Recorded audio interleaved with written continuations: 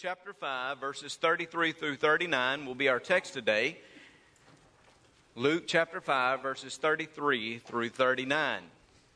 And I want you to know, for some of you that have been concerned and some of you who have texted me this week, I have asked my daughter if she would maybe change her prayers just a little bit. Maybe she would focus them a little bit in a narrow way. What do I mean? Well, some of you were here last week and you heard me say that my daughter in particular was praying that we would have an ice day or snow day so that she could finish her paper for school because she had not finished. I did not know that her prayers would be so heard and so effective. So I received text this week that said, please, would you ask Abigail to pray for sun? Sun. We need sun. And I was about the same way. About the third or fourth day with the family, while I love my family dearly, the third or fourth day, I was yearning for this office and for the work to be done. I'm sure some of you are too, huh?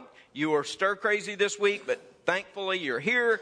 God showed us safety. He showed us grace. He gave us a little time perhaps to catch up with the family and rest. But now He has allowed us to get back to His business. I'm thankful that we've been able to come this morning. I want us to look at Luke chapter 5, verses 33 through 39. I want to talk to you about a new day that had dawned. A new day that had dawned in the kingdom and in the ministry and in the work of God.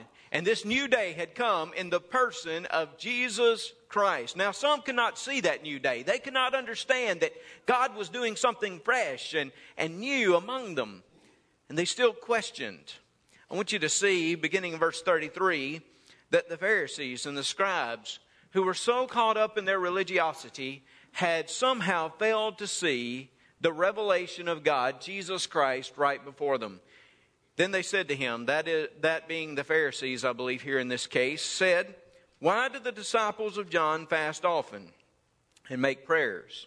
And likewise those of the Pharisees. But yours eat and drink. Now remember, Dr. Luke just told us that Jesus had called Levi, Matthew. He had called him to follow him and to be a disciple. And then Jesus had gone to the house of Levi and had enjoyed a great celebration. Remember, Levi was so excited about Jesus and so excited about following him that he threw a party for everybody he knew. And everybody he knew was basically a tax collector or a sinner in the eyes of those in that day.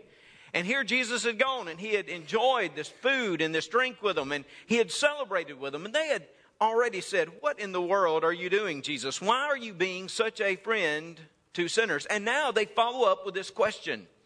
And they say, you know, when we take note of John the Baptist and his disciples, when we take note of the Pharisees and those who follow the Pharisaic way, every one of those individuals will fast and they will beg, they will call out, they will pray, but not your disciples. Your disciples, it seems like they're just going around and they're eating and they're drinking and they're having just a wonderful time. And then Jesus answers them. And he reminds them that a new day has dawned. And a new day has come for them to rejoice and to celebrate. Verse 34, he said to them, can you make the friends of the bridegroom fast while the bridegroom is with them? But the days will come when the bridegroom will be taken away from them, when they will fast in those days. Jesus gives them this analogy. He says, I want you to think about this. If you're at a wedding and you're one of the friends of the bridegroom, if you were some of the closest associates of the individual that's getting married and you're at the wedding, then you know that you're not going to be fasting. And fasting was so associated with mourning in the Old Testament and calling out and begging. He says you won't be doing that at a wedding. What would you be doing at a wedding? You'd be celebrating. You'd be rejoicing. Any of you who've been to weddings, and you know most of the time those weddings are moments of celebration. I say most of those times, right? Probably some of you were at some of those of your family or others and said, well, but most of the time, they're moments to celebrate. And you don't stop and in the middle of a service and say, hey, let's have a moment of fasting here or a moment of mourning. Let's not do that during this service. We wouldn't do that, would we? Now, again, most of us, some of you are looking like, well, there have been some weddings I've been to I wanted to mourn. Most of the time, that's not it. You want to celebrate, you go to the reception. Oh, the reception, perhaps the best thing of the wedding, right? To go to the reception, and you know what they have there? These ginormous cakes. I don't know if ginormous is a word, but I like to think of it in terms of cakes. Ginormous cakes. And they have all this other stuff, and you kind of go around, and you get to visit people, and you get to eat, and you get to... It's a great time. You go to the wedding, and you endure the pastor's message just so you could get to the reception, right? It's a time of rejoicing. And look what Jesus says. Jesus says that when you go to a wedding and you're a friend of the bridegroom and the bridegroom is there, it is a moment to rejoice. He teaches us something here. I think he gives us this truth. He says, our religious practice, should be informed by our relationship with the Savior. Listen to that once again. Our religious practice or practices should be informed by our relationship to the Savior. In other words, whatever we do, whatever our religious practice is, or our spiritual disciplines are, they should be informed and they should grow out of and they should grow into our relationship with Jesus. Pharisees, even the disciples of John the Baptist at this moment, they're still fasting. And they are proud of their religious practices. They are proud of their spiritual discipline. And fasting, there's nothing wrong with fasting, right? That's a very weak response from this Baptist congregation. Fasting? Did you say feasting? There is nothing inherently wrong with fasting.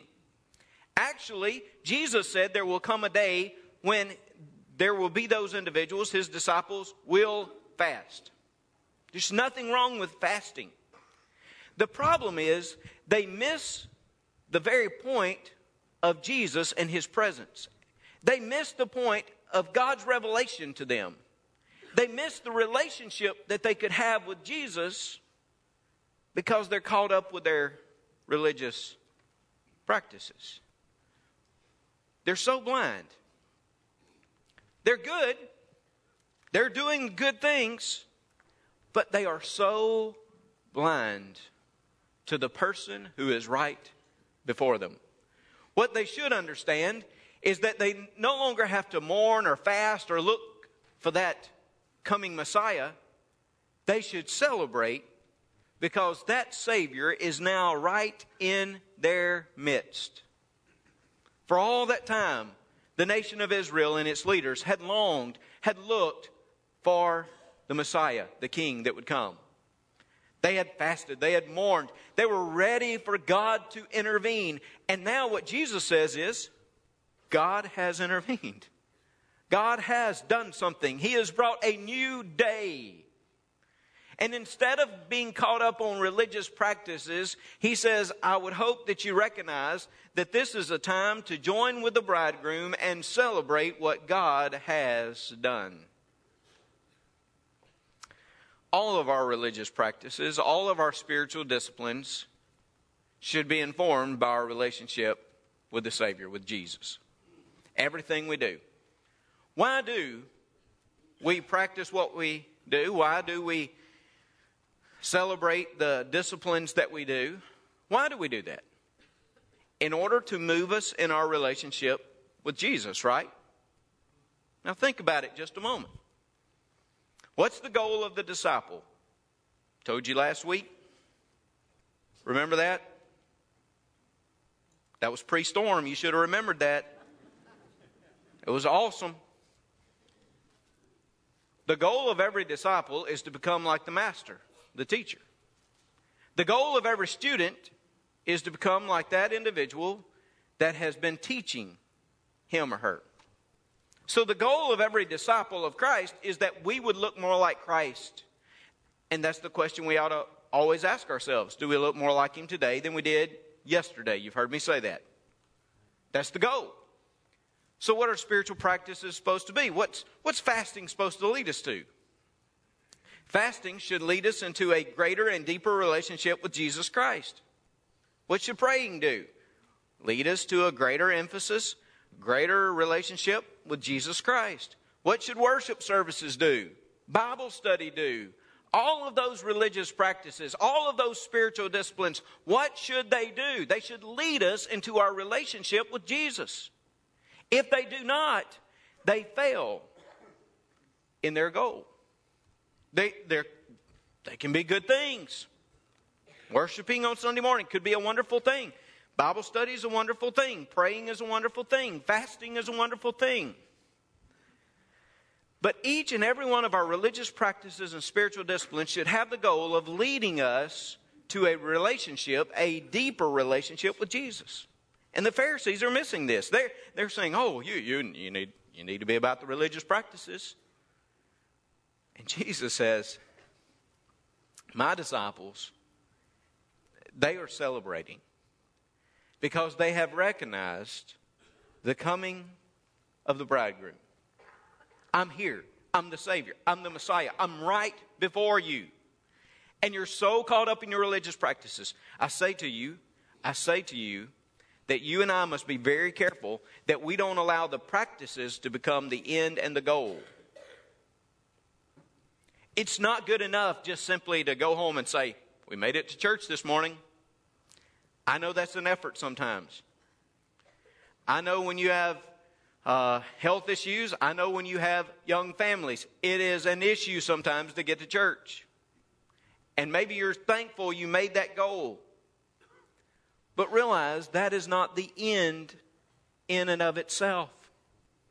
What that should have done is point you toward Jesus.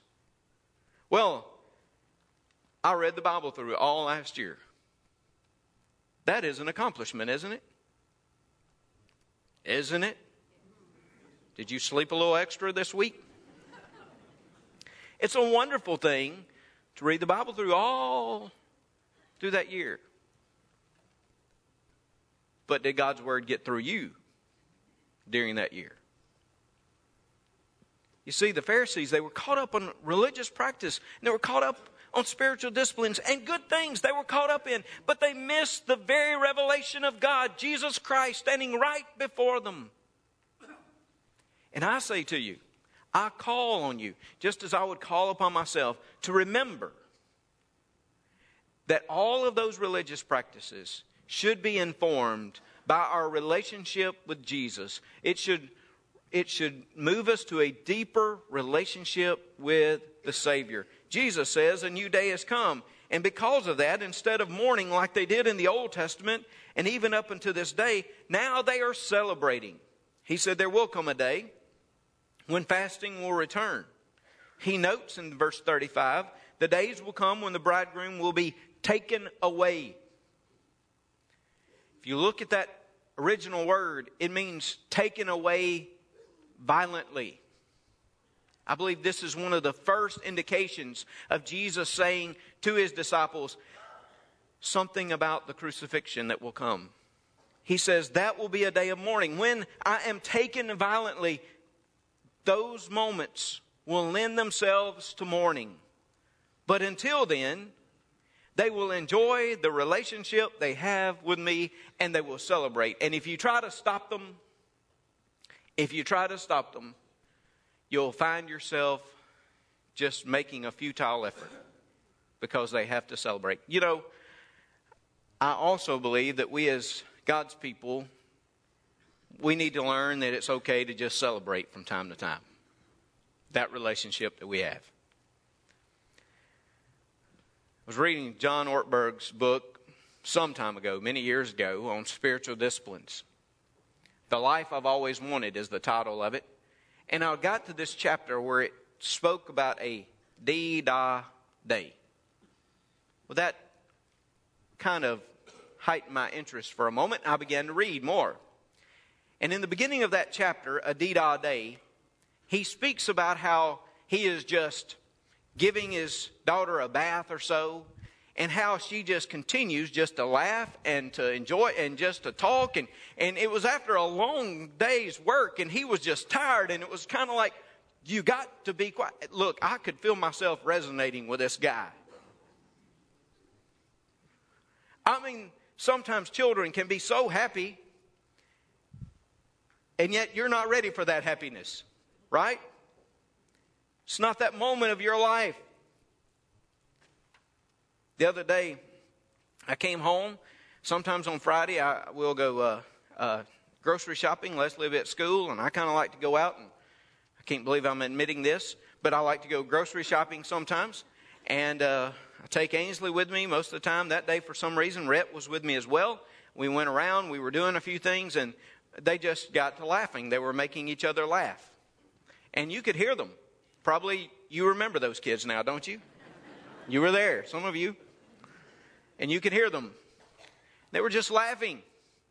And I wanted to say, shh, be quiet. Be quiet. We got people around. I mean, you can't. And I actually did say it to them in the beginning, but I almost couldn't stop them. They were just playing off of each other. And they weren't excessively loud, but they were just loud, and it was just laughter. They weren't saying a whole lot. They were just laughing. I got home that day. Leslie came in. She said, what did you do? I said, we went to the grocery store. Oh, good. What'd you get? Well, we got this and this. And by the way, we laughed. She said, what? I said, we laughed. And my kids were laughing. And I started to stop them, and I decided, you know what? The world needs a little more laughter. I'm okay with them laughing and enjoying. And you know what? We need to understand that there are moments it's nice to just laugh and enjoy the Lord Jesus Christ in our lives. We need to celebrate what He has done. Instead of always focusing upon the Pharisaic way, we need to find ways in which we could celebrate the relationship we have with Jesus Christ. Just celebrate. Just enjoy. Well, then Jesus gave two more analogies. He had given them the analogy of the bridegroom and the wedding. And in that, he spoke about the truth of how religious practice should be informed by a relationship with the Savior. But then he speaks about how religious practice should be informed by a recognition of the Savior's kingdom. Notice what he says in verse 36. Then he spoke a parable to them, and he says, no one puts a piece from a new garment on an old one. Otherwise, the new makes a tear, and also the piece that was taken out of the new does not match the old. So he gives this analogy of garments. And he says, nobody takes a new garment and tears it and then tries to patch up the old garment. He says that's not the way it was. So I thought about that. This is a nice suit. You like this suit? That's a good suit. Miss Gail Landers from Slaughter, Louisiana bought me this suit. She told me I was one of the few preachers that still wore suits, and as long as I would wear one, she'd buy me one. I said, that's a deal. We can make that happen. Wonderful suit. Well, it's starting to get worn just a little bit. So this morning I went in and I looked and I thought, well, I could patch it up. It's on the inside. You really can't see it. So I thought I would get one of these old t-shirts. This kind of a nappy looking t-shirt, isn't it? Miss Gail didn't buy me t-shirts. It's kind of ratty and worn. I said I could just take it. It's an old thing. I could tear it. I think I can. I can't do this more. I can't do this any better than I can baptize. But then I got to thinking.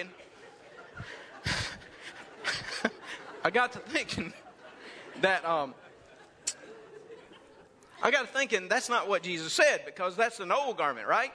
So then I went in to my wife's closet, and she actually didn't know I had this with me this morning. I hid it under the other clothes, and I said, maybe I could take this. It would match a little better, right? So I could rip it. Now, and I could just come down, and Actually, I decided I didn't want a divorce or lose my ministry. So, Jeremy, you want to come do this for me real quickly? What? I mean, it's a pretty dress. Isn't it a pretty dress? Kind of a new dress? My first pastorate. Leslie walked in one day. We had just gotten married, and one of our church members looked at her and said, hey, that's a nice dress you have. It wasn't this one. It was another one. But so that's a pretty dress. I'm proud you finally wore a pretty dress.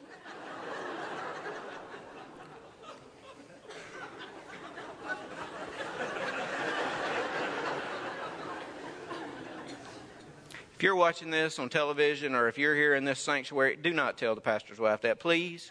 Because, see, she's paid to be nice to you, but she's not paid to be nice to me when she goes home, all right? I'm the one that hears about it. But let's say, theoretically, if I were to rip this, that would not make much sense, would it? To rip something that's new and to put it on the old. Now, I might put it inside and you would never know, but this doesn't really match me. That's kind of a disturbing image, so I'm going to go put this back.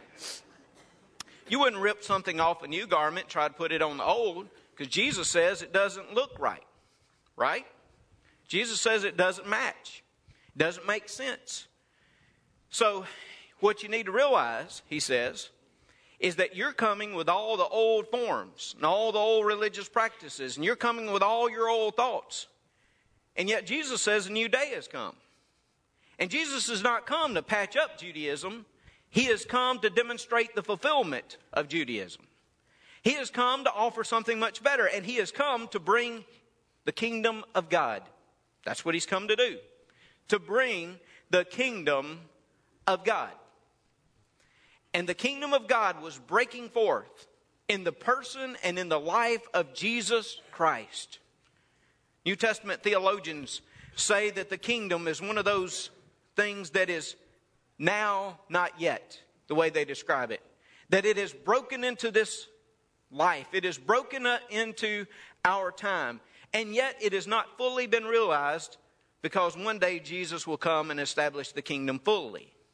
But what Jesus says is that here the kingdom is breaking forth.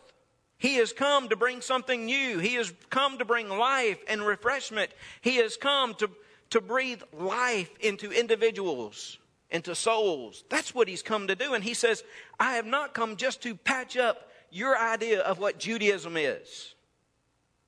Our religious practice, our spiritual discipline should be informed by our recognition of the Savior's kingdom. The Savior's kingdom has broken forth through Jesus. You can speak about his kingdom today. In what way? In the reign, his reign over our hearts and lives. Can't we today say, those of us who have entered by faith through Christ, those of us today say, we are part of the kingdom of God. We have a king. He rules over our hearts and our lives. He has made a difference. Now one day that kingdom will be fully realized as Jesus Christ returns. But we know that we are part of his kingdom. He didn't come to patch up things. He came to give a new wardrobe, a new life to individuals. Then he gives a second analogy as he gives that truth. And he says, and no one puts new wine into old wineskins, or else the new wine will burst the new wineskin, or the wineskins, and be spilled, and the wineskins will be ruined. But new wine must be put into new wineskins, and both are preserved. And no one, having drunk old wine, immediately desires new, for he says the old is better. He gives this analogy of the wineskins. He says, you don't take an old wineskin and put new wine in it. Now, why is that? Because what they would do is they would take animal skins, they would take the hair off, they would dehair them, I guess you would say, and they would take the animal skins and they would fill it full of wine. It would become a wine skin. And after that wineskin would grow old, you could imagine that it didn't have any flexibility anymore. It became brittle, and it was not worth a whole lot. And yet, if you were to take that old wineskin that has now lost its flexibility, that's kind of brittle, and you were to put new wine in it, and then the fermentation process begins, it would burst that old wineskin. And you would lose the new wine, and you would lose the wineskin. Jesus says that doesn't make sense. Nobody does that. And what you're trying to do as the Pharisees, what you're trying to do is to take God in this new kingdom and what He's doing, and you're trying to place it, and you're trying to fit it back into those old wineskins that you're so familiar with. And what's going to happen is it's going to break forth. To borrow upon John Piper's phraseology, the strong wine of Jesus would burst forth that old wineskin of Judaism. Certainly would, wouldn't it? Again, because Jesus had come to offer something new. It was a new day. The kingdom had come, and the old religious structures could not contain it. It's hard to contain life, isn't it? Life itself, to contain it, to bottle it up. And Jesus says you can't do that in that old religious structure, in that old religious form. He says you can't contain the life and the energy and the work of God and His kingdom. Instead, what you do and those practices that you have now, they should reflect the life and the newness of Christ. Everything that we do. You know, I don't like things that are new, not very often. Now, every now and then I like a new car smell. Now, that's nice, isn't it? If you ever buy a new car, come by and see me. I will ride with you at least once, I promise you, because I just like to smell that. But overall, I don't like things that are new. I'm kind of like rather traditional. But it's interesting. My traditional might not meet your traditional because it's all about the tradition that we ourselves established at some point in life, right? 50 years from now, there'll be a new traditional. And I promise you, I won't like it. But when God breaks forth in His life, in His revelation, in His energy, there's no way that our traditional forms can always contain it. And blessed be God that He can break forth in such a way. I am so thankful that today, in this place, we are not having to follow simply the traditions of the Pharisees and the Sadducees. I am proud that their tradition did not prevail, but I am proud that Jesus Christ in His life informed the life of the nation and brought life to people. Verse 39, basically Jesus reflects what I just said about my not wanting to try new things. He says, "And no one, having drunk old wine, immediately desires new." Jesus said, I understand that you've been living a certain way for a certain time. And I know that those forms are so dear to you. And you're not going to just desire something new. You go out with me, Leslie knows, I order the same thing almost every time when I go to that restaurant. I like it. She said, why don't you try something new? Why? I'm spending the money. I know I like this. I'm just going to eat this.